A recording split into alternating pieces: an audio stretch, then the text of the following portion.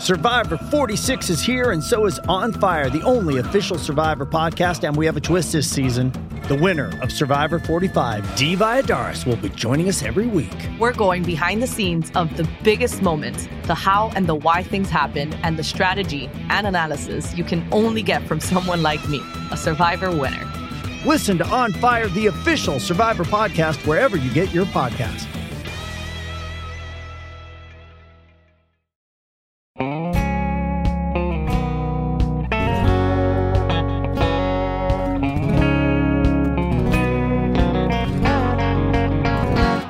I was a-bouncing and laughing as we rode down an old dirt road.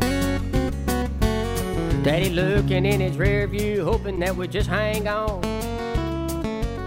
Well, I can't recall a time when I ever had so much fun. What's up, guys? Welcome to episode number 114 of the Always Race Day podcast. I'm Connor Ferguson here with Josh Olmstead, Caleb Sluha, and Damon Helgevald. And as always, we are presented by the Carl Auto Group. Big shout out to them.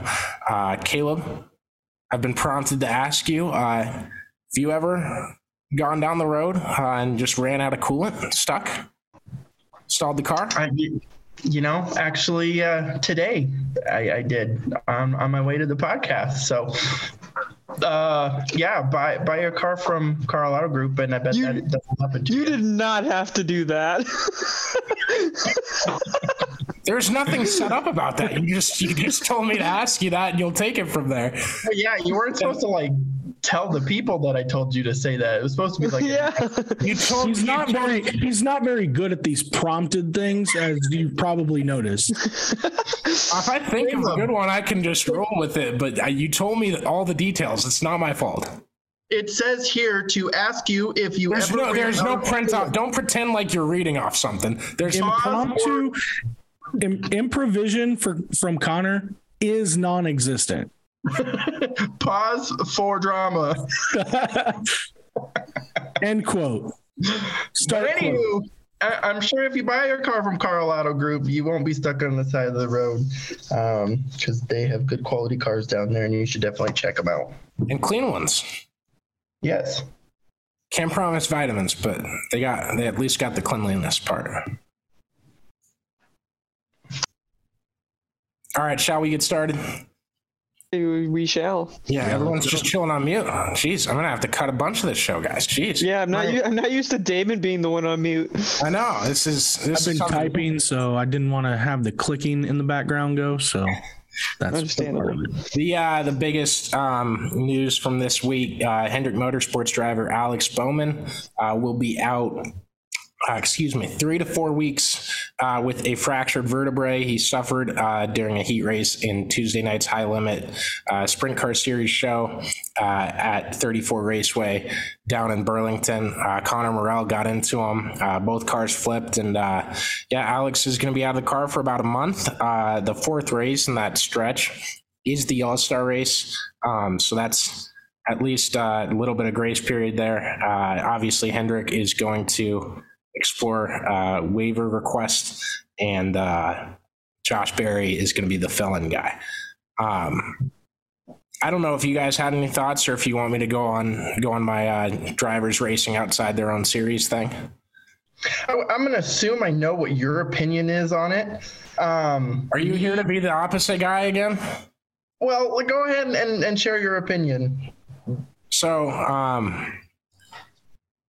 basically, I kind of got a foot in the door of journalism. One of the first jobs I had was helping out the Capital City League here in West Des Moines. It was a summer league where Iowa State and Drake players both participated in. A ton of junior college guys and stuff like that would play in it over the summers. And basically just get some games in. It'd be like 10 nights of the summer. Games were free to go to for people. Fans could go up and see their favorite Iowa State player over in the Valley Freshman High School gym. Like, cool little deal. There's a number of coaches that have came through Iowa State or have come through Drake or may or may not be there now, that don't like the aspect of their players playing basketball over the summer in this league where there isn't any defense.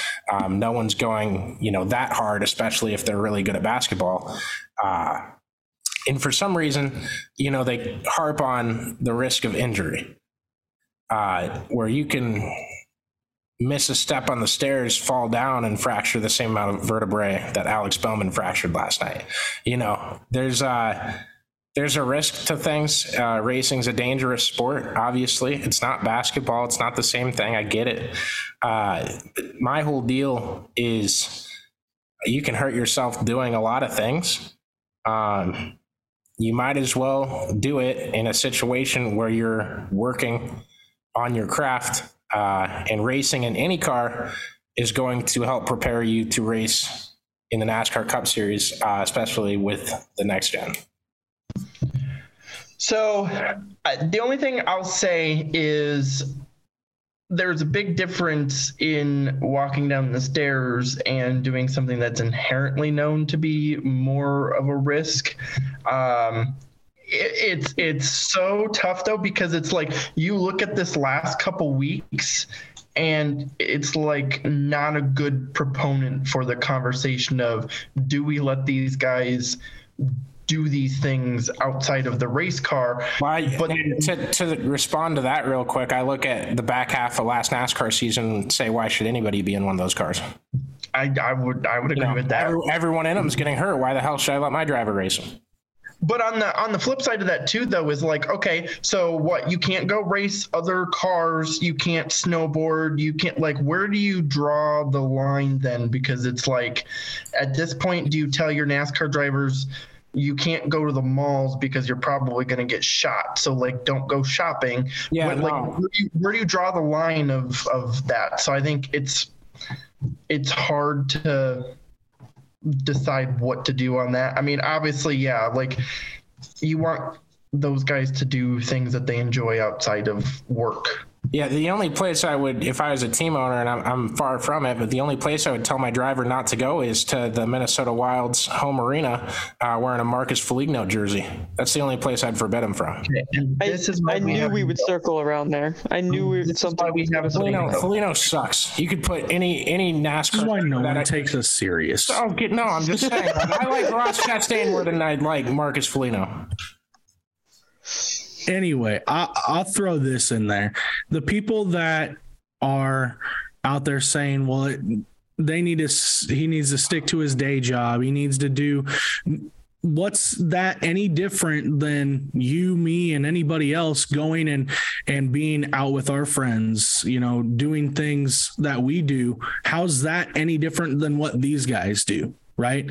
Just because their job is a professional athlete is driving a race car doesn't make them any different than any one of us, right? Like, we still go and do these things and no one bats an eye if we go break an arm because we fell out of a tree or something stupid like that, right? But no one says anything bad about that. But the minute we go and it's a professional athlete, or in this case race car drivers, everyone's like, they shouldn't be doing extra racing. Well, why?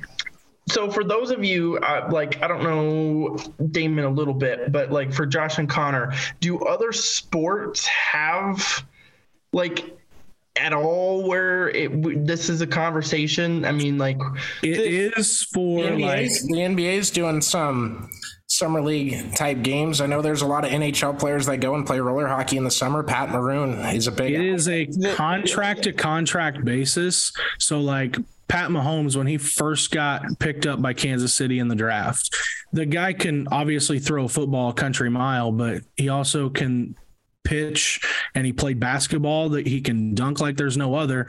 And the Chiefs put in his contract stipulations like no activity like that.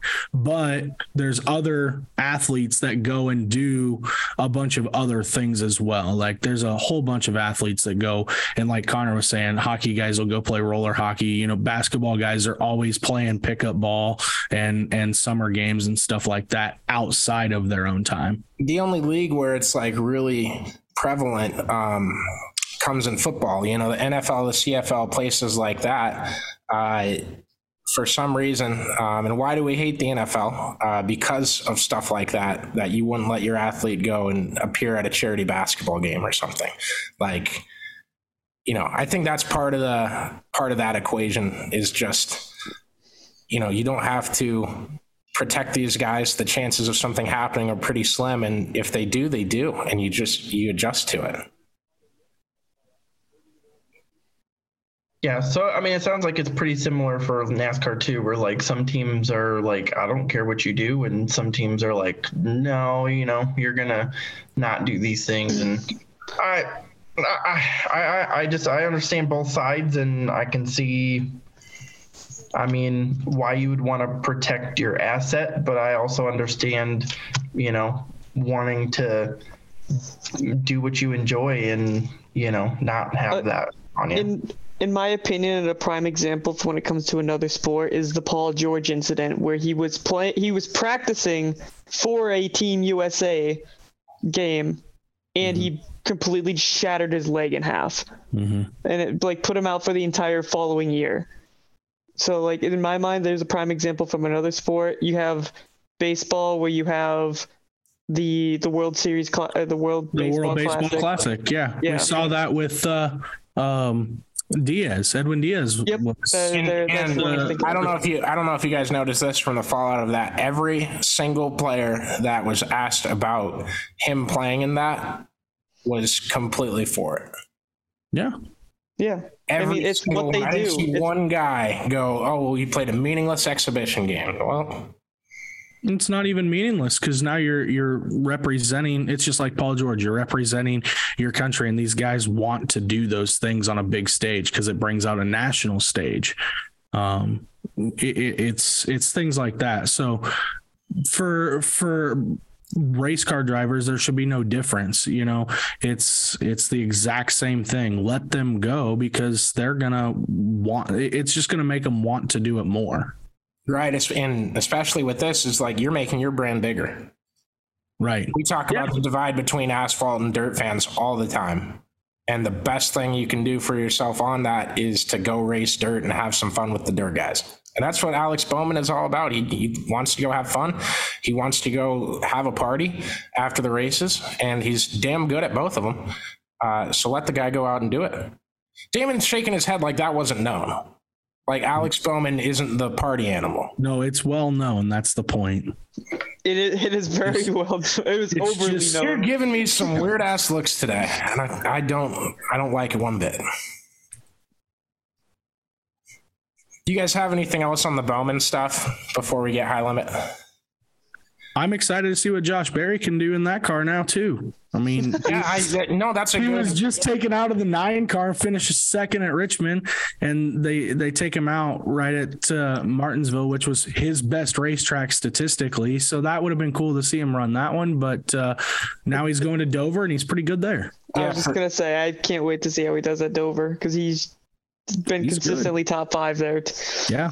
For anyone that was on the fence about his run like me, and everyone that has described it since I said he did okay, he did pretty all right. Everyone else has been saying he did phenomenal, and it's gotten him maybe a Cup Series phone call. So maybe he'll prove some more in the next 4 weeks. Well, Josh is shaking his head. Josh, nope. He strategized his way to the second place finish, He's probably getting more Cup Series calls than Justin Allgaier, I'll say that. I thought you were going to say than me, but he's both of them. Combined. He's getting more Cup Series calls than you are getting ARCA calls, so. Yeah, absolutely. I refused that invitation on the last episode. We got to double back to that. No, I am excited to see what he's going to do. Speaking of the High Limit Series and that race, last night I had a couple people ask me why I wasn't at Burlington or why we weren't down there, and I put in a credential request just through their general email. I don't know who wrote it. There's no... I'll get to it. But the message I got back was Connor due to the high demand, we are no longer accepting media credentials for 34 Raceway. Hope you can still make it out to the race. I didn't drive 3 hours down to pay $45 for a pit pass to do my job. I did want to come on here and say that, these series and these tracks should want media to come to their racetracks and showcase what they're putting on. Obviously, our job isn't just to promote the racetrack. We aren't race promoters, but I will showcase what it has to offer. The drivers and the event that you're putting on is going to be boosted to a much larger audience just with us being present at the track and doing what we do over social media. So I was kind of shocked that, with High Limit coming, it was supposed to be kind of a new wave, a new type of sprint car series. And I put the credential request in pretty late, like Friday before the race. Totally understand. So there's no hard feelings or anything like that. I just thought this would be a good time to come out and kind of say that, I guess, conversation that we've had over the past few years. If you follow Matt Weaver, you've seen a couple of tracks do kind of the same thing to him. And it's really weird because, you would think the more people at your racetrack, the better, whether they're covering it or watching from the stands. And I don't think $45 is going to make or break what Burlington made on Tuesday, nor should it, because that's the product you're putting out in an event and everything like that. So I just wanted to say my piece. No hard feelings to Hard Limit or High Limit. I don't even know who wrote the email back or who read it or who did what. So no worries to that. We'll get bigger, and hopefully that doesn't happen again. About the race, Anthony Macri won. Pretty good drive at the front. I think it was his first time there. He has a new guy on his crew that's kind of more of a national guy that evidently was pretty helpful in his prep for this Burlington race. Kyle Larson had a big run at Macri, put a couple of his tires over the cushion on the last lap, and he fell back in the pack. But yeah, Anthony Macri with a really good result that, I'm not sure I saw it coming, especially his first night at the track. But any more like watching Macri, like, I don't know if I pick him a ton to win races, but when he wins, I'm never surprised. What I got to see from that race was what we have become accustomed to seeing with Anthony Macri, and that's running right around the bottom of the racetrack, right? Like, he made his hay on the bottom of the racetrack, does it anytime that he's really successful. Watch where he's running. And most of the time, Macri's running around the bottom of the racetrack. Last year, he was the winningest 410 guy in the country and won a bunch of races, same exact way, running the bottom of a racetrack. I have two questions because I've seen him freaking ram the cushion at Port Royal. I have too. No, I have too. I've seen him do that too. He on one hand he can Bobby Pierce, and on the other he can Ricky Weiss. Right. I think you can see him do both, and I think you're seeing, because I mean, when you think of racetracks out east, Connor, like in the Posse area, most of those racetracks are bottom feeder heavy. Yeah. Yeah. So, that's where you see him pick up most of his wins, obviously, because that's where he's based out of. But when a bottom of a racetrack is really grooved in, like West Burlington was last night, it makes it even better and makes it better for him. So certainly enjoy seeing that. But yeah, I've seen him run the top and win some races that way too. But yeah, it's interesting. The track was in interesting shape. You could see the bottom kind of go away a little bit. You saw the middle of the racetrack obviously was really slick. They were talking about that in restarts. There were guys losing traction on restarts because they just couldn't get enough grip in the tire. But Larson ripped the lip and then caught him from, because he probably, I mean, based on the way I saw some highlights, he was on his way to the front and probably could have caught him if he doesn't go over the cushion. Yeah, could have, maybe. I think he went over the cushion because he pushed that envelope too far. He couldn't. I don't think he could have gotten him. I mean, I think you You don't know, obviously. We will never, never know. The unknown is turns 3 and 4. And what? Right. We'll never know, but it still puts on an exciting show when you got a guy like Macri who's won a bunch of races, and you got a NASCAR superstar like Larson who's doing what we've seen him do for the last 3, 4, 5 years now. And what a cool race. I still like the high limit series, man. I really like the idea of it. I think the choose rule is really cool for dirt car racing. That's the big aspect of that, because I completely agree on the choose cone thing. And I want to reiterate, I don't hate the high limit series. I don't know about that. Yeah, don't. I'm kidding. Yeah. Connor hates the high limit series. We're not doing that. Print the shirts. We're not doing that. And this is why you're not getting accepted. I'll have to wear blue and orange every podcast and be the biggest World of Outlaws stan you've ever seen in your life. Yeah, you got that. No, the choose cone thing is fun as hell. I think that really spices up these races, and maybe we can. And they do a pretty good job doing it on Flow. Maybe we can convince Fox to show more of the choose cone on Sundays with this. Good luck. Do you? They've gotten better at it since the last time they had it. But that's right. They set our expectations, and they've been improving every week. Hey, if you set the expectation low, you can only get better. You set it at 1 out of 100, and after 10 weeks, you're at 13.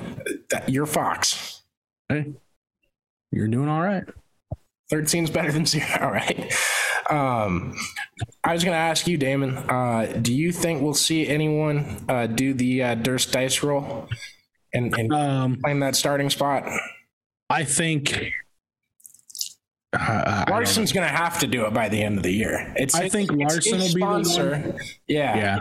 I think Larson will be the one to do it. I think Brad. I think if we see Brad Sweet at a race, I think he'll be the one to do it. I could foresee it if the track is really racy. The one thing we haven't really gotten, and I think a lot of it's because we haven't got a whole lot of rain here lately, is we haven't seen a really racy racetrack at either one of the shows. Lakeside was a little dry and it turned into a 1-lane powerhouse. And then last night it was either really the top or right around the bottom. So, I don't know. I would say you have to see a racetrack where you can run all lanes and be able to slice and dice. Yeah, I agree with you to a point. I still don't know a ton about prepping tracks. I get better every day. Not about actually prepping them, but like what the surface is doing and what it's going to behave like. As long as you're getting better every day, that's all that matters. I learned stuff. Connor goes out back of the apartment, builds his own little dirt track, runs the 164 scale cars on them. Yeah, it's out on the table on the balcony right now. See?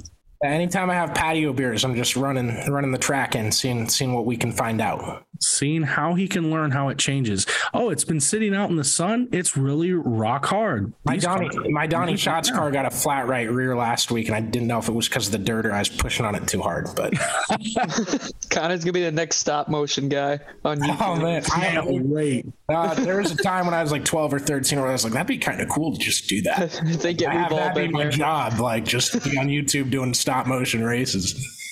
So, fun fact: Moffitt would be a 15-time Cup Series champion. Just so everyone. I'm sure. I'm absolutely positive of that. So, what's funny is my roommate was somewhat popular by doing that stuff back when he was younger, and there's like random people on the internet that will recognize him from doing that. Dude, they used to put in like polls, like you would pay to get an entry.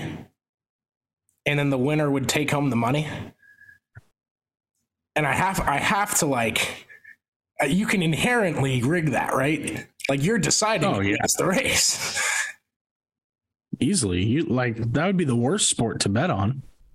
I don't know. I think I'd just buddy up to the guy putting the race on. I'm pretty sure it was hey man, you need draw, anything? Though. Just checking the results were a random draw. Can I DoorDash you? Like, can I get you like $100 or anything like that? help me in this stop motion race. Jesus. Exactly it. All right. Another thing from the week that was pretty interesting from Denny Hamlin's podcast. He's had this idea and it spurred everyone to create this and kind of make it come to life without even NASCAR getting into things. Like, first off, when I talk about Denny Hamlin, like, and we in 10 years when we remember his career as a driver, like even this season, what are they, 8 episodes in on their podcast, and I think it's been like the thing to talk about for the entire week for 4 of them. Like every single one has something that is like just, for lack of better words, just like a great speaking point, like either great knowledge or something. Like he's becoming much more popular just off this season. Obviously, like as an owner, he's been rash, and is that a good word for that? Pretty bold in his statement, and very impactful. And like that's like really cool to see it transpiring, and it's just spiraled into this like majorly impactful thing that this guy can say anything every week, and it catches fire because. Credit to him, they're all good ideas, or I shouldn't say all. He got himself penalized on one of them, but shouldn't have. Yeah, like very like things that move the sport around. And this last one was, he said, after 10 weeks of the regular season, you take the points and the drivers seed themselves based on where they finished in points after 10 weeks, and they have a mid-season bracketed tournament where they're going up head-to-head against another driver in the field. And you have it culminate at a big race, and that would be I guess at this one it's Gateway on this bracket. Be cooler if they did it at the Coke 600, but, nonetheless, and they do like a mid-season tournament of it. It's a bracket, so you get the same like March Madness type feel to it. You have upsets, you have this and that, and so a couple of places have put what the bracket would look like out of the top 32 guys, and it's very interesting. Do you guys want to just go run down and break through the bracket, pick any upsets or anything like that? Yeah, I haven't even seen it, so I haven't seen it either. Oh, well, here, let me share the bracket picture, our group chat. That probably would have been a good thing to do before the show, but that's Connor stuff. Sounds about right. I would have. It would have been perfect for me to study while I was on the side of the road. Yes, well, yes, that's fair. See, if you get a car from Carl Auto Group, you wouldn't be on the side of the road, though. But. Exactly. No, and I want to add to the thing with Hamlin's deal. Like the 2 things people want, they want to see drivers' personalities. Mm-hmm. And they also want more, like as much of the like behind the scenes extracurricular stuff as they can. I mean, that's why Drive to Survive is so popular. Like people aren't watching F1 races and then, also saying, well, I don't need to watch Drive to Survive because it's the same thing. Like it's different. You're getting more of like that behind the scene deal. That's what people crave. And that's what Hamlin's providing that. So it's been super, super good content. And it's not a surprise that, that's what they want. Yeah. The podcast or the bracket thing, I think too brings a mid-season flair, right? Like we're going to these races where it's baseball and it's NASCAR. That's it. It's the only thing you've got to bet on. This adds in something that you can bet on within all the other matchups that you already bet, within all the other racing stuff. It gives sports bettors something, and it's going to draw new people in just because it's a novel idea. And if it's anything where it's as chaotic as what we've come to become accustomed to with March Madness, it's going to keep people around just because it's cool. I like the idea a lot. Like, I think this is probably one of the best ideas that we've had. And you don't want to see. I'm a part of NASCAR now. Didn't you know? I'm here to make the rules, but I think it's a really cool idea though, and I think you don't want to say get rid of the All-Star race, but I could see them if this actually catches traction, it would be neat to see them replace that with something like this. No, so the only thing I'm not pushing for getting rid of the All-Star race. I'm pro All-Star race for you people that enjoy cool events at North Wilkesboro. Just don't take it to Texas, please. My whole thing with it needs to be after 15 weeks. Now, that's not to say that the points aren't figured out enough, nothing slashed through, all that. The dog days aren't right now. The NASCAR versus baseball days aren't right now.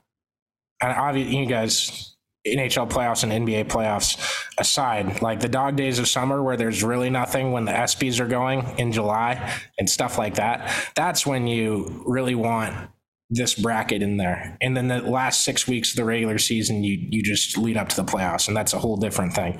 But realistically, I think after 15 is way better than after 10. If you start at 15, though, you go for 10 races. Isn't that what it was? It was 10 races? Oh, 5.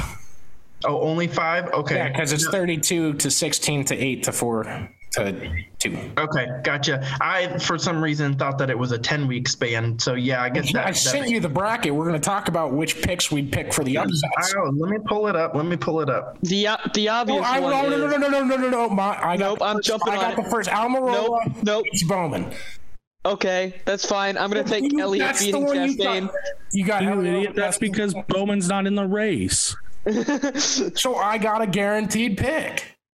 I'm taking Elliott over Chastain. If you took those odds on Monday, then you'd be jumping for joy right now, Damon. You would be, but you'd also be calling Eric Almirola up and seeing if he's going to the grocery store anytime soon, because you wouldn't want him to slip on a banana peel. Well, no, you wouldn't. You're right. Yeah, I'd be paying him to stay home. Okay, so a couple things. What was Hamlin's original idea? Did he want it to start like this week, or was he talking later? No, he wanted it later. Yeah, he said like late June, July. Did he say later? Because Yeah. I saw the clip. I haven't listened to the whole show yet. No, he wants it later. He didn't say like start it right now. Right. He said after 10 weeks. Well, not like you can take the points from 10 weeks. You don't have to just start it right away. Well, Then just take the points from 15. He could have been saying too, like at some point after 10 weeks in, because I was gonna say I like right now you do that. I mean, I want to see a true one of like when it would be more realistic that it would happen. I mean, right now, like I'm taking Gibbs over Stenhouse. Like, I think that's at Dover. I mean, you look at the last couple weeks. Yeah, but Stenhouse runs really well at Dover, and Gibbs has never been there in a cup car. I was going to say, I look at stats at Dover, and Ricky Stenhouse's third best track is the one I'm going to pick over Ty Gibbs. No, we're definitely making our picks. We're definitely making our picks now and doing this the next 5 weeks. Keselowski versus Wallace is just like throwing your money into a trash can. Like, right. Either way, you might be in trouble. You're thinking too hard on the bracket. It's like the ESPN bracket contest is so dependent on who your champion is. That's stupid. I think you should just pick slots. Every pick is worth the same. Picking 16 basketball games is more impressive, and picking them all right is more impressive than saying one of the 6 favorites to win the tournament won the tournament. Hamlin versus LaJoie, aren't they like best friends? You might be onto something there.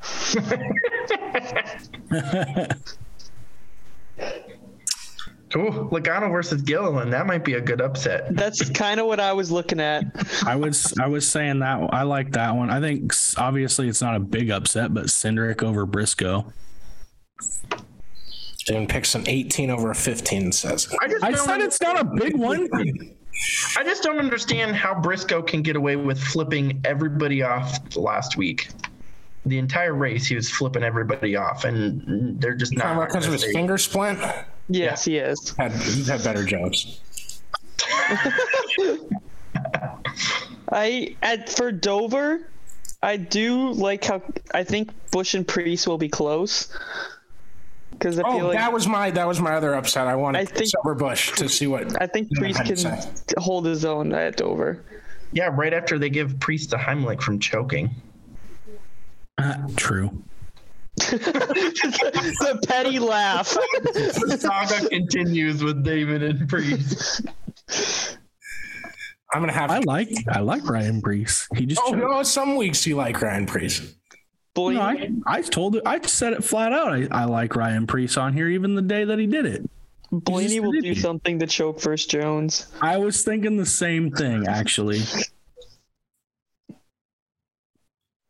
No, I would take Blaney in that. I mean, I'd probably pick smarter instead of just picking every single upset. Of the top four, which one? Oh, it's Chase Elliott. Okay, aside from Chase Elliott, which one's the most likely? So those matchups are Bell and Gregson, and Bell's the 1 seed. Larson's the 4, 29, Austin Dillon against him. And then the 3 seed Kevin Harvick against the 30 seed of Harrison Burton. Which one would you pick out of those 3? As an upset or? Yeah, like which which upset would you pick is what I'm saying. Can we just completely away from that? Can we talk about how one of the children's cars is 5th in the points and the other is 29th? Yeah, let's highlight that one a little bit. We'll factor in a penalty, but still. I saw too. I think how big was that penalty? 65 points, I think. 65. So it's a race and a half. Yeah, it's pretty big. That is pretty big. I thought it was. Please rewind to my 15-week bracket. We're going to do this for the next 10 weeks. Screw it. Oh, God. We'll just do it again after 15. And then it'll be our idea because no one brought up 15 until I just said it now.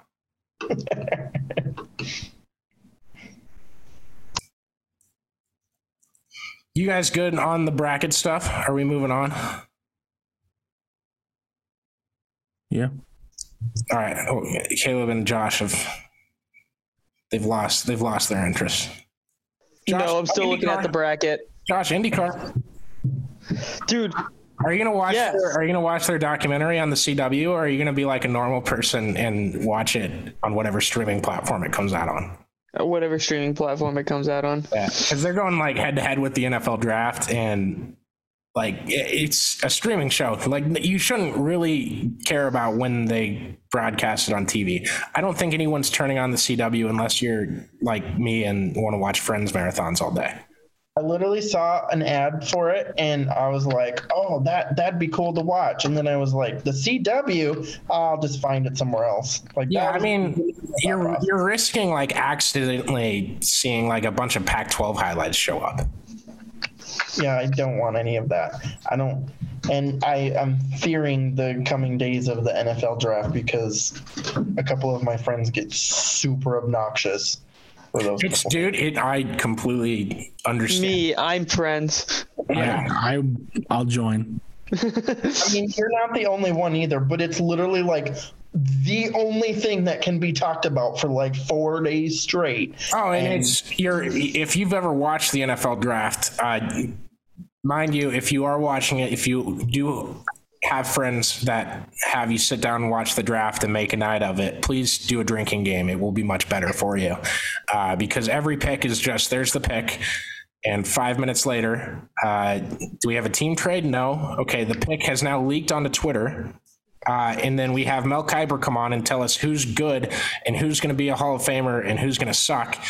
And then he's always wrong because it's impossible to pick. And then 3 hours have passed and you haven't learned anything. How about you stop hating on the draft? I'm not hating on the draft. I'm just saying 3 hours have passed and Iowa State guy still hasn't gotten the first round. It sounds like an Iowa State problem. No, I'm saying it's. I mean, I'm an Iowa State fan. That sounds like an Iowa State problem. Yeah, this guy has 9.5-inch hands. That's going to be a negative when it comes to these teams picking him tonight. Well, that's the whole reason that they're taking Bryce Young number 1. Well, if we're measuring hands, why aren't we measuring everything else? They did. They measured his height. Someone will catch that. And his weight. And his wingspan. The hell else do you want him to measure? I have some ideas. Yeah. Weirdos. Feet. What are we? I mean, Oh, they did that one. They did that one too. Yeah, they do that one. They do that one. Checks out. No, but yeah, go watch a dirt track race on Friday night.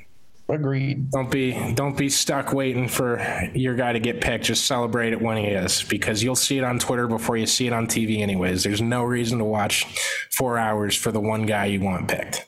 That's what I mean with the draft. Agreed.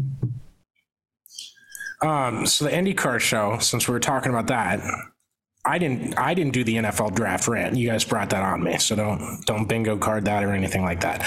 But no, the IndyCar show I'm excited for. I just don't think and I think this about NASCAR or any other series too. I just don't think that you're going to introduce a bunch of new racing fans on a streaming platform through a documentary like F1 did. Hell yeah, they are. They're going to pick up all the 60-year-olds on the CW.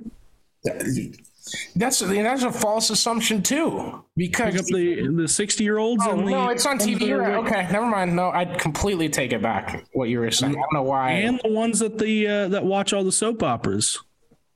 We're gonna have friends on the side of a car at some point after this, advertising to watch reruns on the CW. Might as well. You get Friends, Live Golf, Pac-12, and an IndyCar documentary. So that's a damn good streaming package. Watch Phil Mickelson every week. Oh crap. I'm forgetting this guy's name. You guys are going to yell at me when I remember. Who's the golfer? Brooks Koepka. Oh, I only know Tiger Woods. Yeah, you were close. He hasn't. He's got too much money to sell out, so they avoided that. IndyCar has their 4th race of the season on Sunday at Barber Motorsports Park. It's that track in Alabama with the big ass spider in the grass. It's fake, I believe. No one's hit it, which is kind of surprising to me.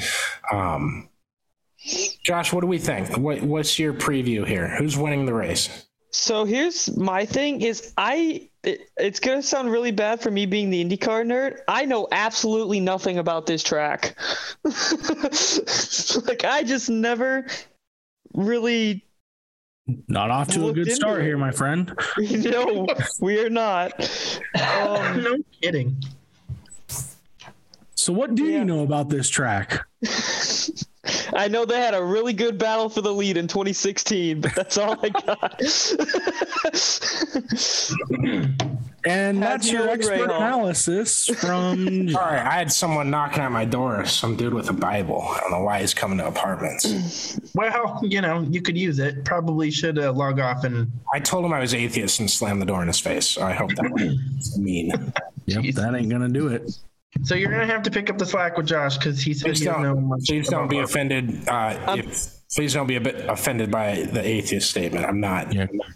I'm not atheist. I just didn't want. Yeah, that was a bold statement to say. Just got canceled. If it's not, I'm just saying. I say words sometimes that I don't necessarily mean.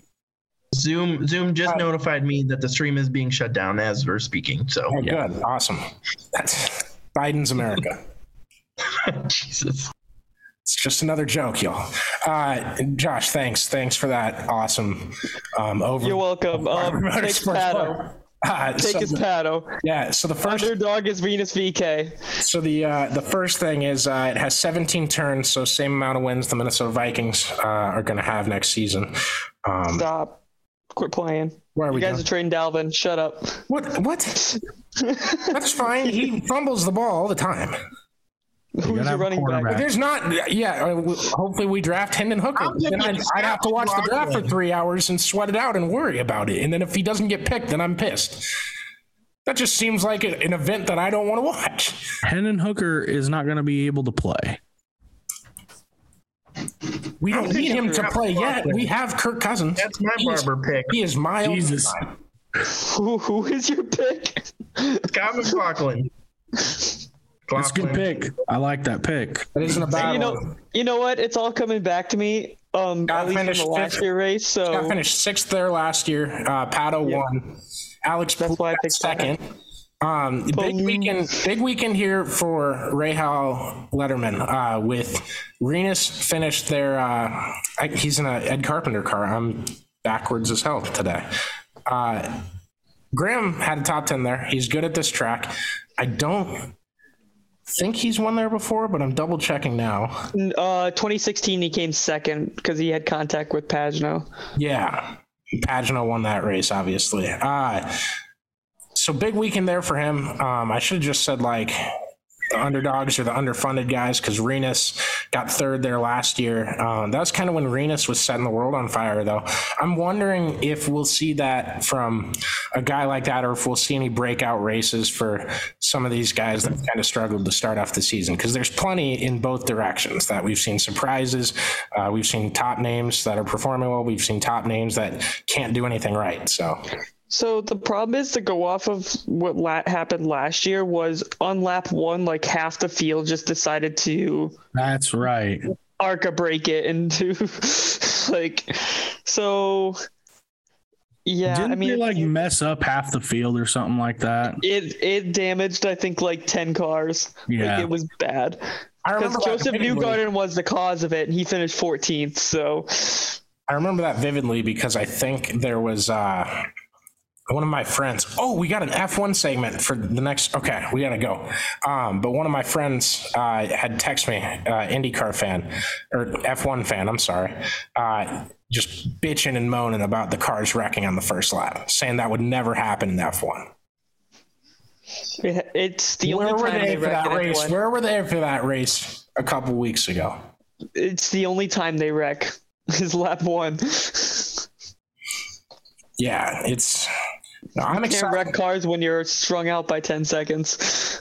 I am excited for Barber. I'm excited for every IndyCar race. I think the product's the best on the market right now. 27 full-time guys and 20 that can win a race week in and week out. So that'll be interesting. It's Sunday. I think it's at noon on NBC, but let me double check.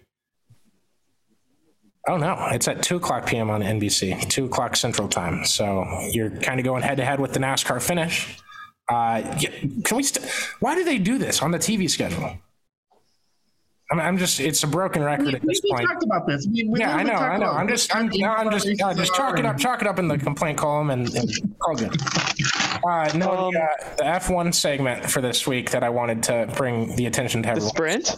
Yeah, so Max Verstappen said that the sprint races are stupid. We shouldn't have heat races because we have qualifying to decide who runs the A main. I put that into dirt language. So F1, instead of getting rid of the sprint races, just said, well, they don't determine anything, but we'll give you like a fraction of the points you earn in a normal race. They're basically running an F2 race. They're making it so easy for me because I cannot think of a bigger waste of time. You just have a devalued the same product a different day on the same exact racetrack, probably with the same track conditions since it's a pavement track, and you have less time to pass people through strategy, which is the only time F1 cars pass each other. So to me, okay, I guess run it. I don't know why anyone would tune in to watch it. I don't. So they also announced that for Q1 and Q2, you have to run medium tires. In Q3, you have to run softs. And you can use different medium tires for Q1 and Q2 because it's supposed to save tires. But yet, they're allowed to use 3 different sets in qualifying. No, they light money on fire over there. I don't really care if they're not allowed to. Yeah, the sprint is now just has nothing to do with the race, and it's purely just a mini race. It's F2 before F1 with F1 drivers and cars. That's it. No one was watching F2, so we just turned our F1 field into that. Yes. Oh, man. Do you guys have anything else, sir? All right. Enjoy this interview. I will introduce it afterwards because I still don't know which slot we're putting what in. So I hope you enjoy this guest. He was fantastic.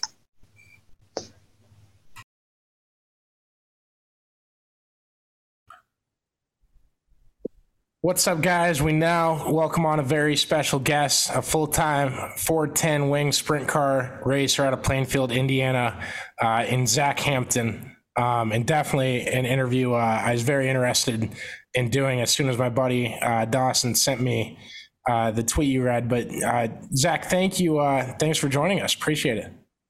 Yeah, I appreciate you guys having me on. Yeah, so The tweet I was sent that prompted this interview. You said, if anyone with a racing related podcast needs a filler, send me a DM. I'm pretty inactive and relaxed on social media. I'm probably one of the most controversial and misunderstood sprint car drivers in the country and would love to chat about it. So my first question is, like, what's your most controversial take that you could just throw out there and we'll make it the headline? Yeah, I mean, I guess to make it a headline, shoot, I don't know how to headline it, but like, you don't have to come up with the headline. We'll recap that for you. People don't realize like just how tough it is out here, especially not being, a super team, a team with 53-foot featherlight, and 3 or 4 full-time guys, and plenty of motors, plenty of everything. Guys don't realize how tough it is. So and in an age where it's very cool to have a fake Twitter account or just not even a fake Twitter account, just people being an asshole. I think a lot of drivers just get shit on because they're not Donnie Schatz, and Donnie Schatz was not Donnie Schatz 25 years ago. So I guess that's kind of my biggest thing. I was just one night kind of over it, reading just shit tweets or whatever that were not accurate or true, or just people trying to be assholes. So and I know that there's a lot of other drivers like me out there that get crap or just feel that way, and we're all trying to make it. So take us, you mentioned that it's not easy for guys like yourself. You don't have the full-time guys. You don't have the big rigs, the big sponsorship. Take us through a day in the life of Zach Hampton on the racetrack. What is it? And kind of take us through that side that you're living to give us a perspective from that side of it. Yeah. So, I mean, I definitely am fortunate enough that, I don't have the smallest trailer, out there, and I get to travel, and I do have really nice motors, and, I have nice stuff. I would say that I have a professional team, just not at I have less of what all those other guys have. So right now I currently don't have any full-time guys. Last year I had one full-time guy, a crew chief. That was it. So I think what most people don't understand that a lot of these, let's not even say Brad Sweet or Donnie Schatz, like the professionals, like let's go, and I'm not picking on anybody here, but kids, younger or my age or even younger, you've got, Ryan Thames or, Corey Day, even Gio. Yeah. Corey Day, like you've got these kids who are incredible race car drivers, definitely better than me.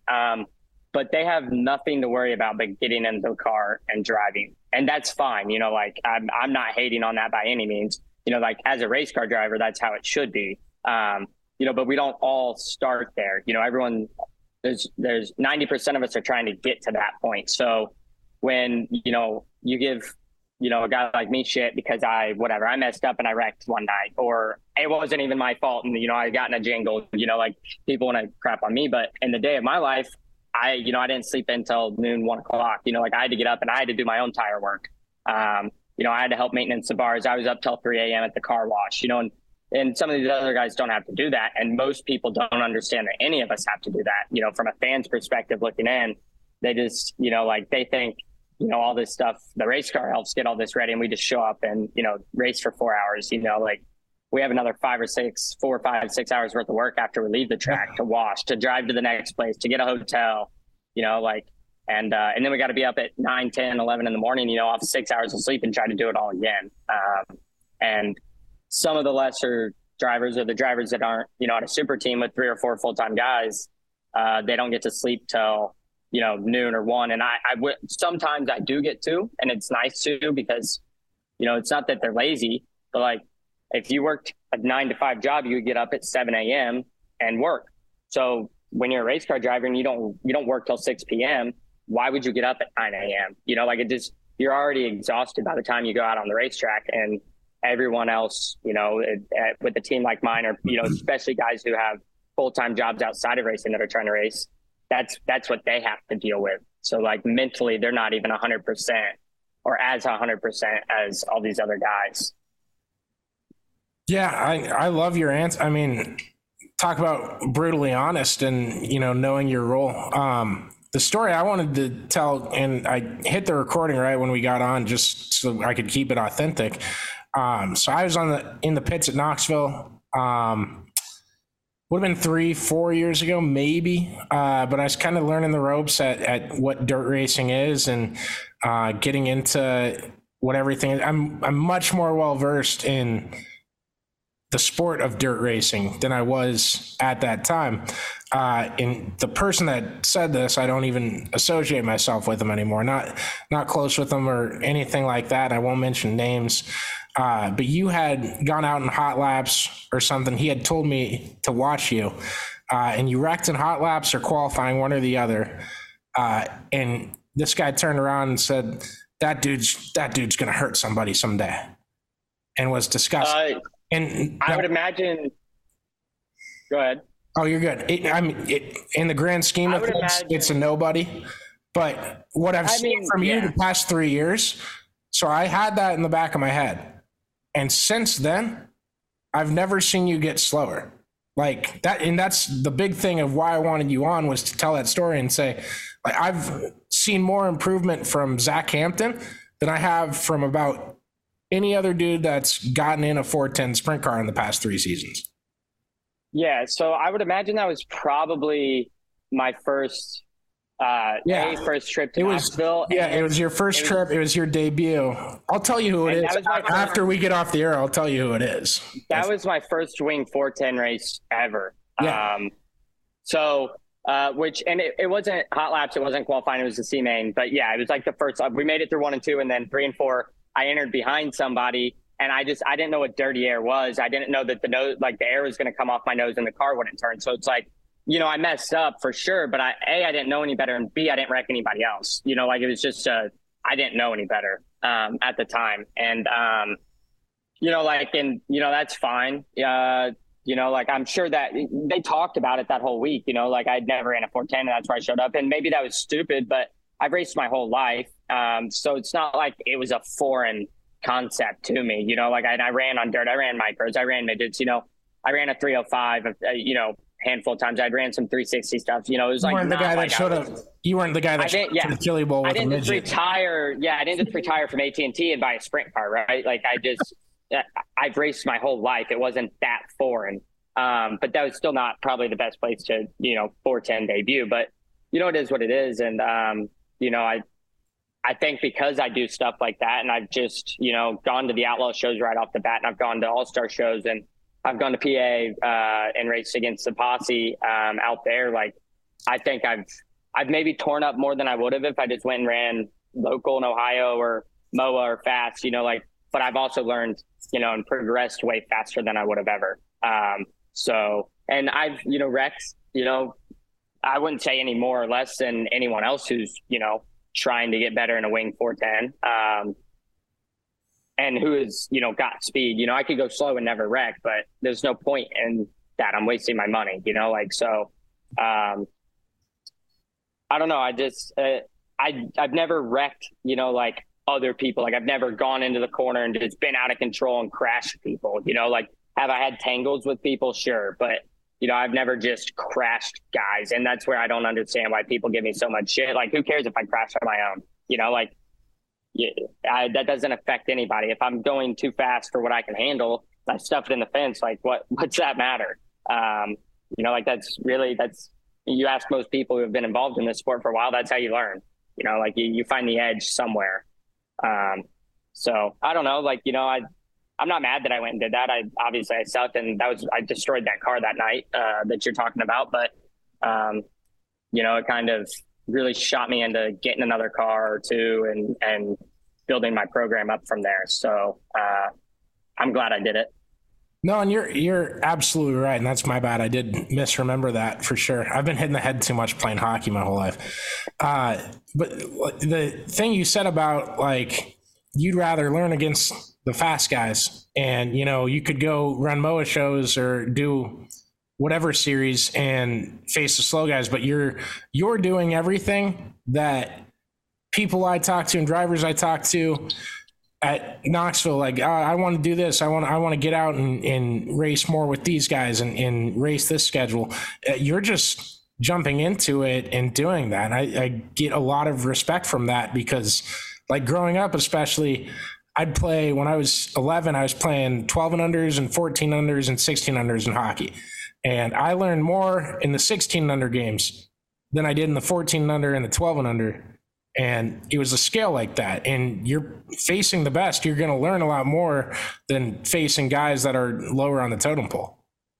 Yeah, for sure. And you know, not everyone, you know, like, is fortunate enough, you know, or has the ability to go and travel and race against these guys and those guys. So, you know, like, I definitely don't knock on anyone who doesn't. I'm not knocking on local racing by any means and, you know, anything, but, you know, like, your local guys, you know, like, and I'm sure this, if anyone from Pennsylvania listens, will make them mad, but like, your local guys. That's okay. No, I've got that covered. I've got all the Pennsylvania fans.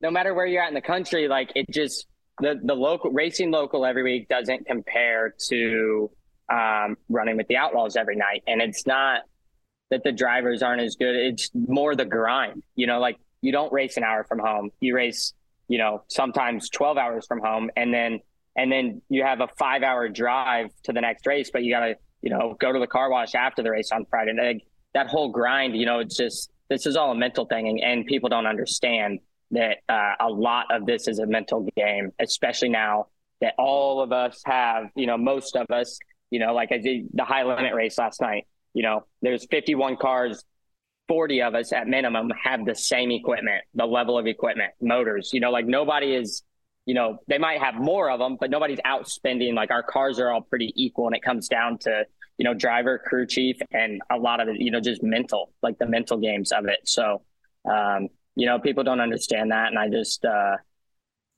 don't know. I thought maybe, you know, if I get on a couple podcasts or whatever and talk about it, maybe some people just won't care, right? They'll still get on Twitter and be assholes. But, you know, I figure it doesn't get talked about that much. So to give fans from the outside looking in some insight on what it's like to not, you know, like, to be, you know, my level or, you know, even less, is what I was kind of aiming for.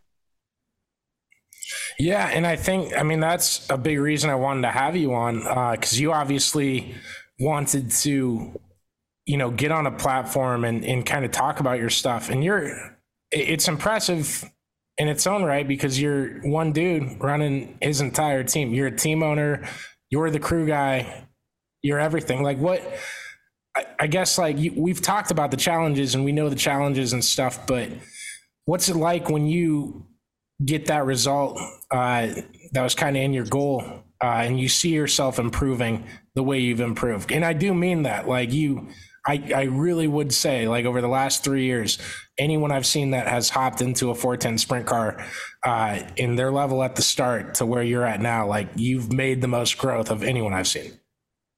Yeah, you know, I'm definitely really happy with the growth that I've made, not only as, you know, driver, but my team. You know, like the race you're talking about in Knoxville, I showed up on an open trailer. You know, I had one car, I had one motor, I had one of everything, and that's it. That winter, I bought, you know, like a 30-foot kind of, you know, extra height trailer, but I could only carry one car in the mule and one spare top wing. And, you know, like, I had one motor still. And, you know, now I'm where, you know, I've got a toter home and I've got a 40-foot Intech, you know, I can carry two complete cars. I've got 3 motors, you know, like, so I've not only improved as a driver, you know, but like my entire team has grown, and like, it's, you know, taken 3-4 years, but, you know, it takes time. So it feels really good. I mean, I hate that right now I am on my own without a crew guy, or like at least one full-time crew guy. It's tough having different people come help every weekend, like, especially now, you know, which luckily I haven't wrecked anything this year. Actually, other than last night, we had some motor problems. You know, we've had good finishes. I want to say like 15th and 9th at the 2-day IRA show. And then I went to Peevely with the Outlaws, and we were 6th quick, 3rd in our heat. And I think we ended up 16th. I think we ended up 16th. And then we went to Jacksonville this past Friday, ran 2nd to Ryan Timms. And from fourth. And then, I ran the Highland deal, but I've had different people helping me every night. And it's like, I got to reteach these guys, how I want things done or how we do things. And, it's that part of it's tough. So I wish I had someone full time. And it's not that I don't have the ability to hire someone. Right now it's pretty tough to find anybody. There's so many teams right now and so many super teams. And it's early in the year, so everyone's kind of got where they're at right now. So, but it does. It feels really good, especially, improving. And this is the first year I'm kind of like pretending to be my own crew chief for having to make the calls. So I'm pretty surprised with the speed I've had this year, and I'm definitely happy. And it's easy, like Peevely, I was upset with the finish, but I was happy how I ran against those guys with nobody. But it's a struggle, and hopefully the year gets a little bit better. I definitely my end all, goals. I want to drive for other people. However that happens, even if I, bring my own motors to something, or, like my cars, they have motors, or, team up with a team that's my level to kind of make something, bigger. That's definitely my goal. And, I'd get in anything right now and drive someone else's car if it was an option. But right now I'm just doing what I have to do to get on the track. Remind me to bounce back to social media and stuff, but I'm curious on your, being your own crew chief, like how many notes do you kind of keep from each track, and how detailed are you with that? That stuff always fascinates me, because I'll look at sheets of guys that have raced in Knoxville for 20 years and they still don't know exactly what to do. So I definitely am probably wrong on this, but everyone's different, and everyone's mind's different. I'm really good at just remembering things, at least the things that mattered. We did this and it didn't work, and we did that and it did work, or whatever. But we're not pavement racing. To me, I don't keep notes hardly at all. Like gear, for sure, I write down gears and stuff. But as far as did I move the right rear end a quarter inch or whatever, I'm sorry, but when I go back there a year from now, it's not going to matter what I did, because we're not on pavement where the track is the same and you hit the exact mark every time. And the track completely changes, from a Friday night to a Saturday night. Yeah. So your notes the night before really, they don't matter. I think most of the good guys, yes, they keep their notes and they can go look at, they might look at them, but your Phil Dietz, your Ricky Warner, all these guys, I know they look at their notes, but they have a baseline that they unload at, maybe they have a small track and a big track baseline. They have two, but that's how they unload, and they just do what the car is telling them that it wants it to do. That notebook doesn't help, because that notebook from 5 years ago was a different track, a different motor, a different car, a different gear, a different, everything's different. And so I think guys keep all those notebooks and they get racing on their notebooks, and it hurts them more than it helps them, because they're not listening to what the car's showing them or telling them to do. They're going off notebook of stuff that's irrelevant, and they just get themselves into a corner and they're doing stuff that doesn't help. And I'm probably wrong. There's a lot better people to ask. No, I think you've changed my mind on kind of stuff like that, because you're completely right. The cars have changed so much over the years. You look at historical pictures of cars and you're like, I can't believe they were racing those at fast speeds, and I look at people that do track prep at tracks that don't have a notebook, and I'm like, what are you doing? But what you just said, might have changed my mind on that situation. Maybe not track prep guys, but as far as driving goes, that completely makes sense. Yeah. And, I think everyone's different. I know I can't open a notebook at something I did a year ago and see what I read notes and look at what I did. And okay, so I did this and it didn't work. But now for the rest of the night, when I go to make a decision on my car, what I want to do, even if I try to push that out of my head, it's in my head, and it's going to sway my decision on what I should do. And that's just me personally, how I am. I can't unread that stuff. And then I know it's going to sway me one way or the other. And then I don't feel like I'm making a proper decision on tonight. So with that, how have the new tires treated you? Yeah, I like them. They're definitely weird. And, like I would say, like I don't know anything different than the old ones. So, a lot of these other guys do, so they have more to compare it to. But I like them. I just think there's a learning curve with it. And, these guys like, Donnie, who have ran on a lot of different tires over the years, it's probably going to be a bit easier for him to transition because he's done it before. And it's just, we're going to have to figure out how to make them work. As a driver, it's definitely a lot different pedaling the car. I think it takes a lot more finesse, at least off the corner, whether it's slick or grippy. And then I think there's something to be found setup wise to help with it, but they grow so much more. So it really changes the attitude of the car, especially on the slick. Like when you get some tire spin and they grow, like the car sits up so much higher on the track that it changes a lot of that. Yeah, absolutely. And the other thing, like a guy like you, especially with social media, and I can imagine like you're inactive on there at least frequently wise, because you're busy and owning a team, but also how have you dealt in your career kind of with criticisms that have come from that, especially from, the faceless accounts, the people that don't want to put their face behind a comment and stuff like that? Yeah, I mean, every now and then I reply to people, and just like, why don't you come race? Or, like, man, whatever I say, I'm sure sometimes I'm an asshole back. I wish I was more, but like usually I just read stuff and I'm like, man, whatever. When it does, that aspect of it does stink because you want to throw something back to them in like, they're going to get ticked off and say that you offended them, even though what they said is probably worse than what you said.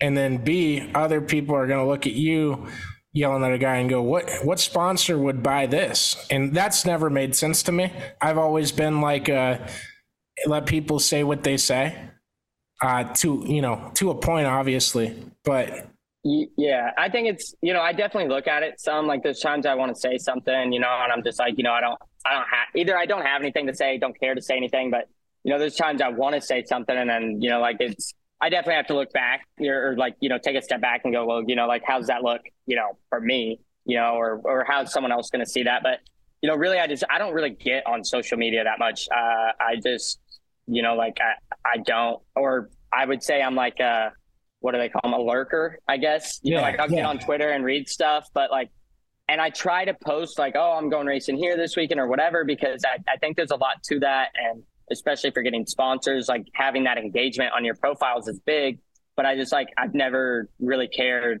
to like post on social media, for anything. So that's where my inactive is. And, I don't know. I usually just don't want to give someone the satisfaction of a reply, to them, saying whatever, because, it's only going to fuel it. They're only going to do it more and more once I do. So I usually just ignore them, and, I don't even block people because I just feel like, who cares? Like I almost feel like that gives like a hater the satisfaction, like they blocked me. So I'll always just mute people. I never block anybody. Yeah, I don't even mute because I don't have my notifications on even, so like, like I can open and go to my whatever notifications tab and, like I can read it there. I don't, but it's not like it's like bothering me because it's my phone's buzzing off the hook. If I don't get on Twitter for 3 days, I don't get on Twitter for 3 days. I don't see anything about it. So, yeah, I don't know. I try to just not, really reply, but every now and then someone will say something that's, I feel like I have a pretty good reply to, or a funny reply, or, just like kind of like whatever. That's playful, if you can make everyone else laugh. If you can make everyone else laugh with the reply.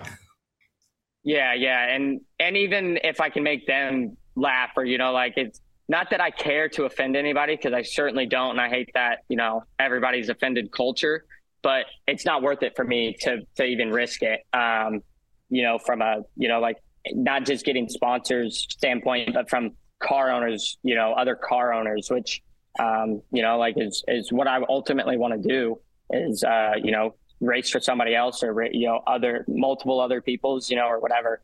you know, and make it a career. So, yeah, I mean, I have to be careful with it. Per se, I don't think I have to, but I think I'm better off for it. So you haven't popped up on my timeline with a bad tweet for 2 years, so I think you're good. Yeah, I'm sure if you go back 5 or 6, you'll see some really ignorant stuff when I was like, same with me. Not really racing, 18 years old, you know, just being a dipshit. But yeah, I mean, since I've started racing again, you know, like in 2019, I've been pretty tame, I think, from what I can remember. Maybe a couple bad ones. Absolutely. I did want to ask you from an outside driver's perspective, just the whole off season was dominated by the like everlasting but never really developing story with the Outlaws versus High Limit Tour. And I wanted to ask your opinion on the Outlaws not running every high limit race, only being allowed to run 4 races that weren't included on your pass or whatever you would call it, a waiver, or allotment, I suppose would be a better word. And before I get your answer, I wanted to ask you, because at first I was kind of team let them run whatever race like the late models do, and seeing what high limit has been so far, I feel like that 12 race series or 11 race series would be sort of a sprint car all-star series, and the World of Outlaws would matter less than high limit. And I can see why they would limit drivers. But I was curious your thoughts, and feel free to disagree. I don't think it has anything to do with the success that high limit would or wouldn't have, right? Obviously, Brad Sweet's a 4-time outlaw champion. You know, like, do they want Brad to leave the outlaw tour? No, because he brings fans in, but like, so does everybody else, right? So I think at the end of the day, most of the outlaws would want nothing but success for Brad and even for Kyle. But right, and I don't think anyone's cheering against anybody. Like the conclusion I came from that was just from watching the last 2 races and who has shown up. Yeah, no, I think you know, like my perspective on it, if I was World Racing Group or, you know, the World of Outlaws, and, you know, my drivers were, oh, we want to run, you know, these races and those races, like the way it was before, you know, there were stipulations on, you know, you couldn't race this many hours in advance, or sort of like the ones now. And I don't remember exactly what they were, but if, you know, like we didn't race so many hours in advance and so many miles away, and we race at that track already, it's on our schedule, you can go to it and like get permission. So before, you know, the rules were like, they might get to run 5, 6, 7, 8, you know, they could run 10 extra races that year if that's how it played out, if rainouts worked that way and all that. So if I'm the Outlaws and my guys come to me, oh, we want to be able to do whatever, what, you know, like all this, and they're complaining about it, you know, I just allow them 0, right? Because to me, it's like the Outlaws are, you don't have to sign with them, right? Like, I know Fielder keeps trying to remind everybody on Dirt Tracker, like there's nothing's forcing you to sign with them, right? So you could run the entire Outlaw Tour and still go run 30 races a year. You're just not going to get free pit passes and tow money and like all the other advantages and perks. I don't know all of them. I know, you know, there's tow money, there's pit pass cards. I think it's like 4. You know, it's like some of that stuff. So you're more than welcome to run every single World of Outlaw race throughout the year and go run 30 other races. Just, you don't get free pit passes and all this stuff. So, and on the other side, you don't get the advantages of the Outlaws promoting you, right? Like the Outlaws are promoting their drivers at the same time. Yeah. So you sit down and watch you watch a World of Outlaws broadcast, and Zach Hampton is starting 4th. But Carson Macedo, David Gravel, and Brad Sweet all have their little highlight tape video promotion things along with their name. Yeah, which is, you know, like I'm totally okay with that because they're full-time Outlaws. They get the perk. No, and I wasn't trying to say that. It's just like, you have a face to the name with the full-time Outlaws, and everyone else is kind of just out on the other side because they're not full-time and they didn't do the media day. And if it were up to me, I'd probably put as many drivers on there as I could and do a couple of those per year and have all of them just to improve the broadcast. But I mean, that's like a down the road step for when this stuff is on more of a mainstream platform. Not that Dirt Vision isn't working or the model doesn't work. I think it's going to continue to grow, and you got to adapt to how it changes and stuff like that. But there's a lot of perks to being a full-time outlaw. Yeah. And I think that, like, they should be allowed 0, I think, not because I don't want to have to race with them when I'm not at an outlaw show, but because like it's your decision and you're getting all these other benefits. So, but I will say on the other hand, I do see that the Outlaws purse needs a raise, right? Like, I mean, it's been 25 or more years, and they've been on this purse. So, but I'm not doing the book. So, I don't know what they can and can't do. I would assume that they can. Because back then they didn't have Dirt Vision money, like now they have Dirt Vision, and all of that. So I would think that it could be raised, the purse, but I'm not involved with that side of it. So, I can't say if that's even. And there's a ton of animosity. Possible. There's a ton of animosity and anonymity. I can't pronounce words tonight. But between like Dirt Vision has not shown anyone their numbers. And the World of Outlaws have not shown any teams their Dirt Vision numbers, and what that brings to whatever racetrack, whatever team. And people got to understand there's a lot of slices of pie to be cut, but there's still a lot of stones that have not been unturned for good or bad reasons. And I think there's a ton that we don't know. And every time I talk about this, I get more and more off of the let drivers run where they please thing. And I hope people listening to this are kind of like, between your answers and mine, like figuring out like there's a lot of layers to this onion and some that haven't been cut even.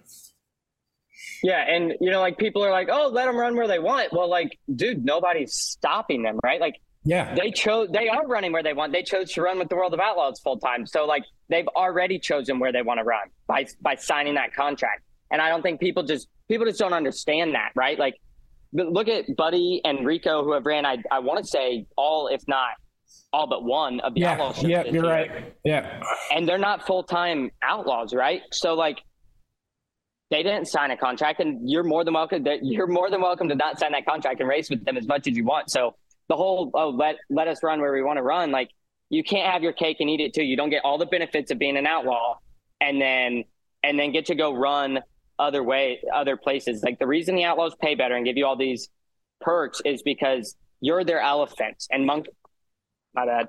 You're their elephants. You're their monkeys. Like this is, it's a circus, literally. Like, I mean, that's pretty much the model. It's a circus and you're their act.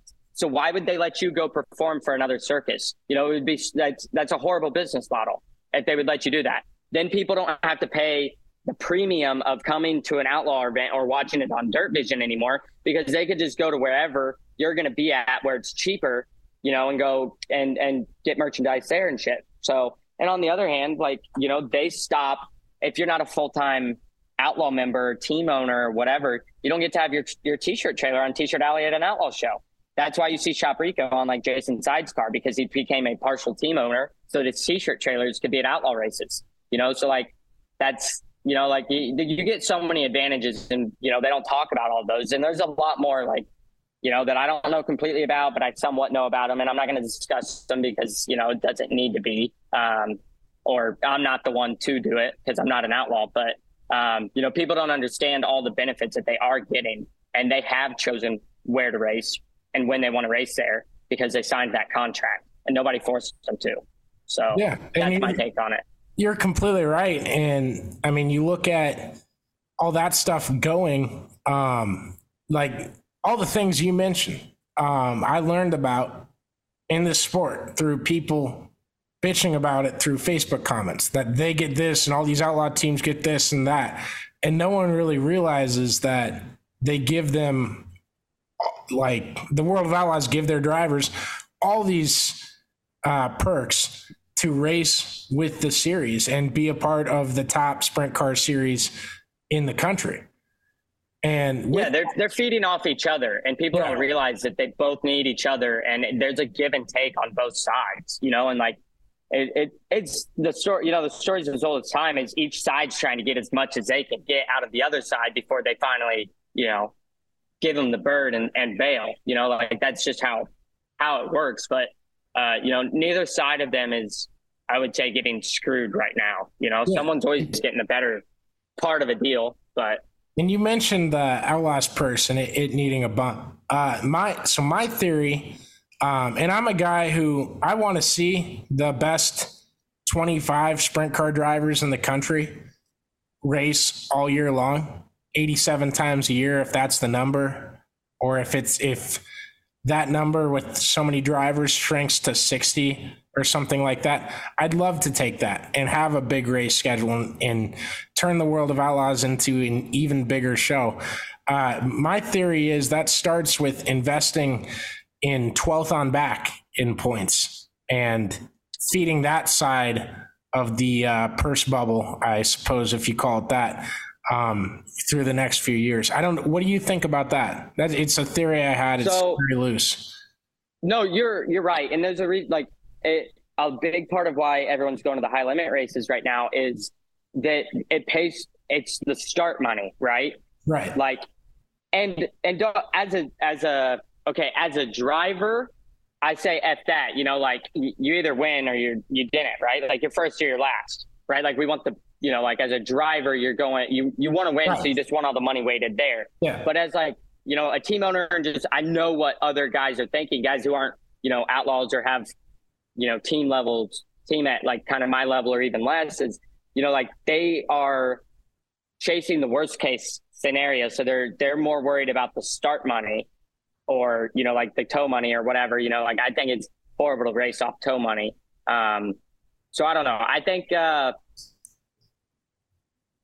whether that's, I don't know, it's probably the wrong way to word it, but the seating, the back part of it and making all of that paid better to me is a very everybody gets a trophy and liberal way of looking at it, which I don't like.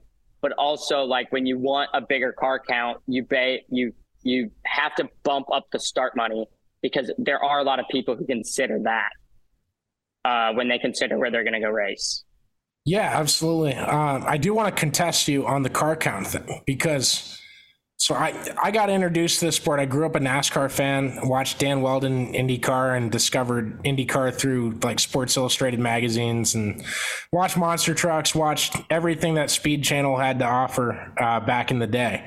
And the weirdest thing to this day that I've ever heard is late model fans obsessing over how many late models are at a certain race. Because I look back at them and I'm like, okay, is Jonathan Davenport there? Is Brandon Overton there? Is Bobby Pierce there? Because you can fill 60 late models in a night at a certain track, and they can all be crap.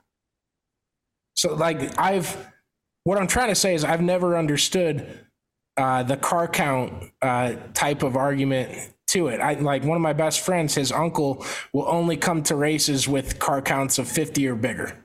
Basically, if it's less than 50, the show ain't worth going. And I've never bought into that.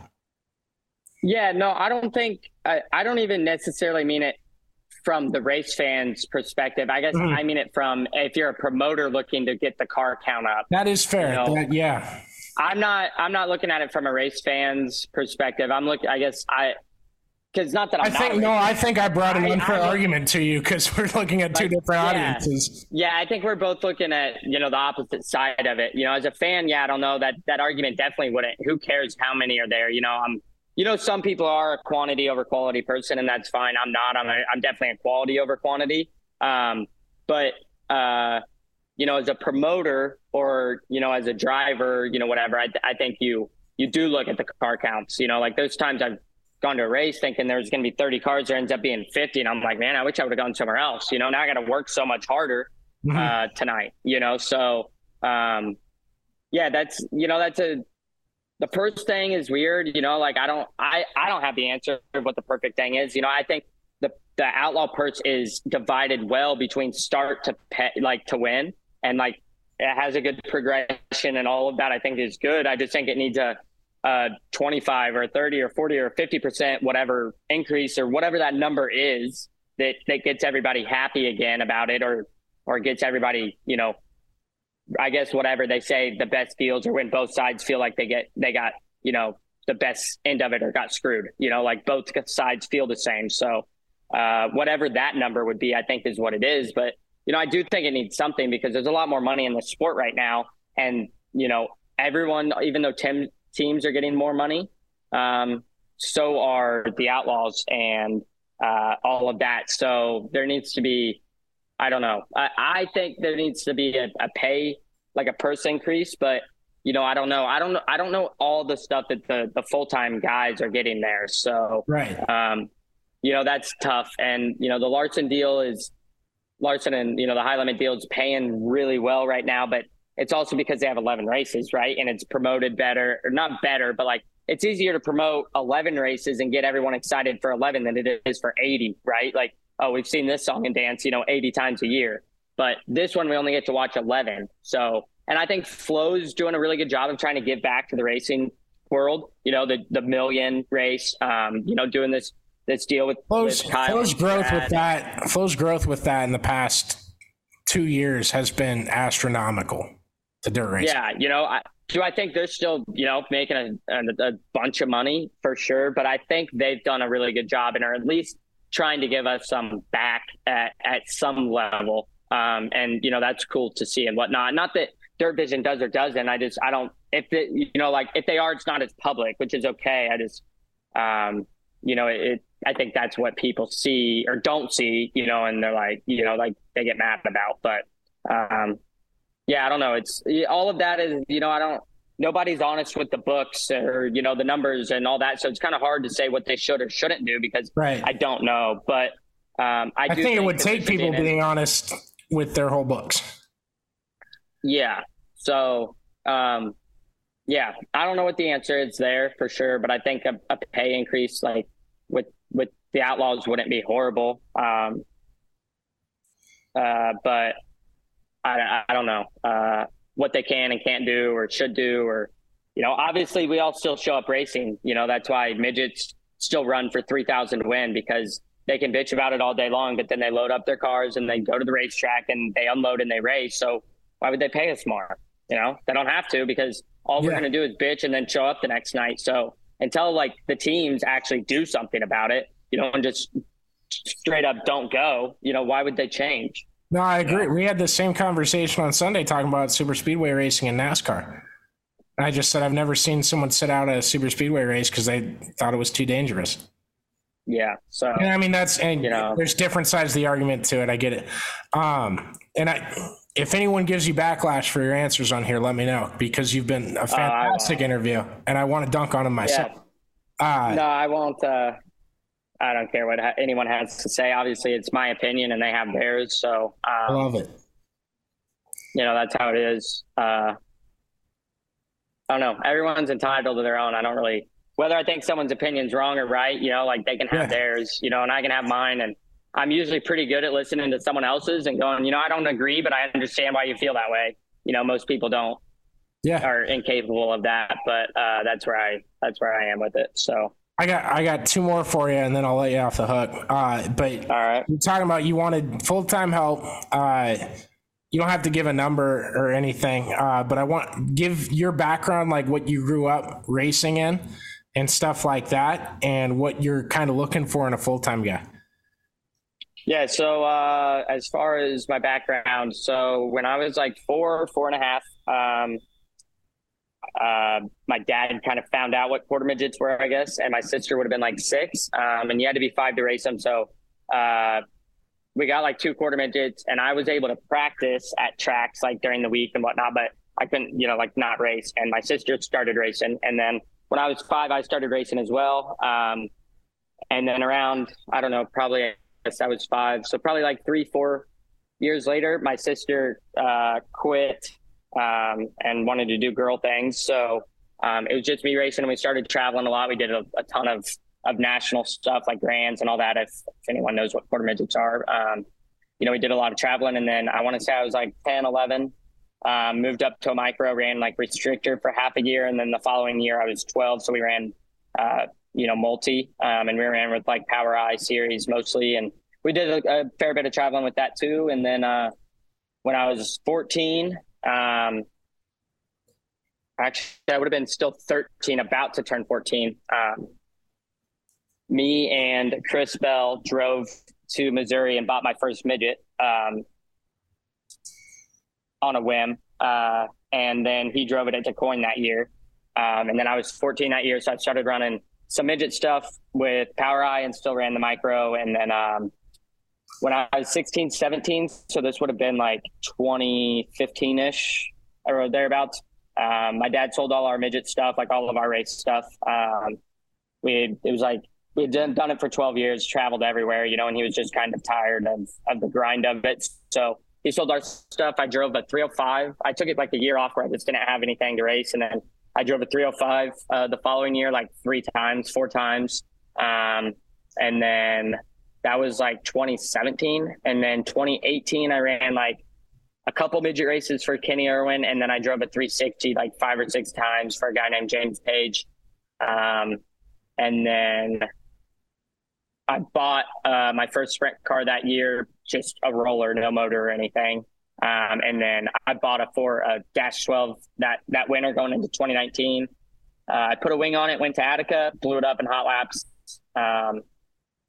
And then like 6, 7, 8 weeks later, I bought an All-Pro and I bought an All-Pro on Sunday. Monday, I was still working full time, so I went to work. And then I came home, put the motor in the car, loaded up on an open trailer, and went to Knoxville. And that's when you would have seen me there in, I want to say 2019. And I ran 5 races that year. And then, I kind of came on, I would say the scene, most people probably would have at least seen me, if whether they noticed or not, on Dirt Vision or Flow sometime in 2020. And then a couple of weeks ago, you were top 5 in qualifying at Peebly.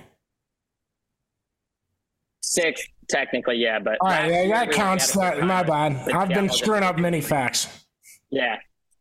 No, that's all right. I just, technically not top 5. Still really good qualifying effort. And then last year I had a quick time with them there at Peebly.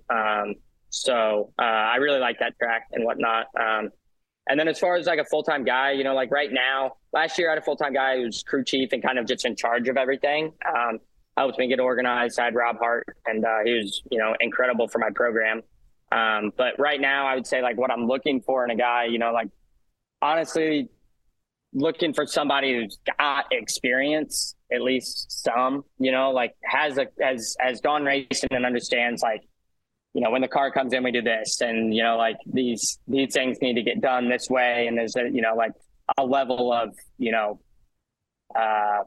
understanding.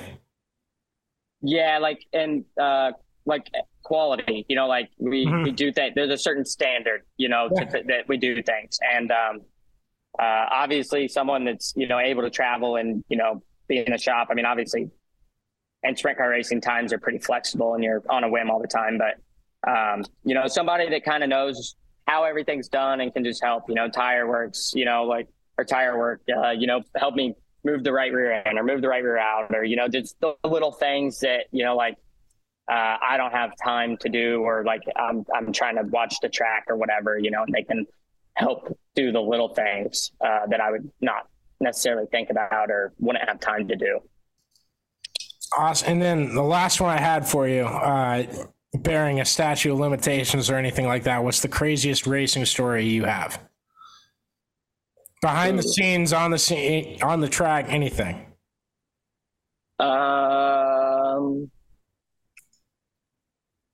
Craziest racing story. It's pretty broad, I know. As far as like crazy and like looking back at it now, because at the time, like I would say going to buy that midget with Bell was probably like one of the biggest or coolest. Obviously I'm still good buddies with Bell. Like when he was running a midget for Melmark back in the day, and was almost a nobody. Before his Keith Coons days, all that. Like he slept in our basement when they were here racing around here on a cot. So I grew up with Chris a lot, and we still talk a lot. But it was PRI the last night, Saturday at PRI, and we went, my dad, and then Billy Lawhead, who is like runs Ryan Tim's team, and Scott Sawyer Micros. And then Bell and I went to Hooters after PRI. Bell was, I want to say 17 at the time. I was 13 or 14. We couldn't sit in the bar because in Indiana, you can't even sit in the bar. So we sat like at the bar, kind of like at the side. There's the railing. So they were they were on one side, and then me and Bell were on the other side because we weren't old enough. And we're all trying to talk my dad into buying a midget. And then me and Bell are on Indiana Open Wheel, and we find one and call the guy. It's like 9 or 10 at night. And we called the guy, and, he had it, whatever. So we came up with a price, and we drove back home, and me and Bell hooked up our truck and trailer, and my dad gave us, however much it costs. I don't remember, 14, 15 grand, gave us, that in cash. We put it in a garbage bag and put it under the back seat. And me and Bell drove all night till we drove like 11 or 12 hours and bought a midget. And the following weekend we ran it. He ran it at DeCoing because I wasn't old enough. And now, at the time it was still cool at the time, but now it's like, with Bell being who he is and, where I'm at, it's like, it's just, it's cool to, that happened, and now everything is where it's at. So that's awesome. Sheesh. We just recorded with Joey Gase. If you're listening, he'll be on Sunday night. 2 really good interviews. Appreciate you taking the time. Are you offended that people call him Christopher in the Cup Series? Oh, no. I mean, I don't. I think he's kind of always been, I guess, Christopher. I have, not to me, but like. It's a weird dynamic because they were doing that thing with Chris Buescher last year, and his mom had done some segment, and she's like, well, I always called him Christopher. And one of the announcers had made a mistake and called him Christopher Buescher. So he changed his name. Yeah. So there's a whole branding dialogue to it that doesn't matter whatsoever, but it was funny to see. Yeah, no, I think he's always been Christopher, like, I guess, everywhere else. Like, I know his shirts has always been that. He's always You're the first guy I've ever heard refer to him as Chris, which shows me, like, you guys are really good friends. Yeah, I don't know. I guess that's what I've always called. I guess really I call him Seabell, but, like, that's more of a I don't think he's really, nobody really calls him that anymore. So people would have probably fallen on deaf ears. But like back in the day or whatever, like micros, midgets and all that, he was Seabell. So I guess if I call him or whatever, I usually call him that. But yeah, I don't know. I guess I'm just used to it. That's what I called him when I was 12 or whatever, and still call him when I talk to him. So maybe I'm the weird one. I don't know. That's awesome. Hope you all enjoy your racing weekend. Thanks a ton for listening. And shout out to our presenting sponsor, Carl Auto Group. Appreciate those guys. Enjoy your race weekend, everybody.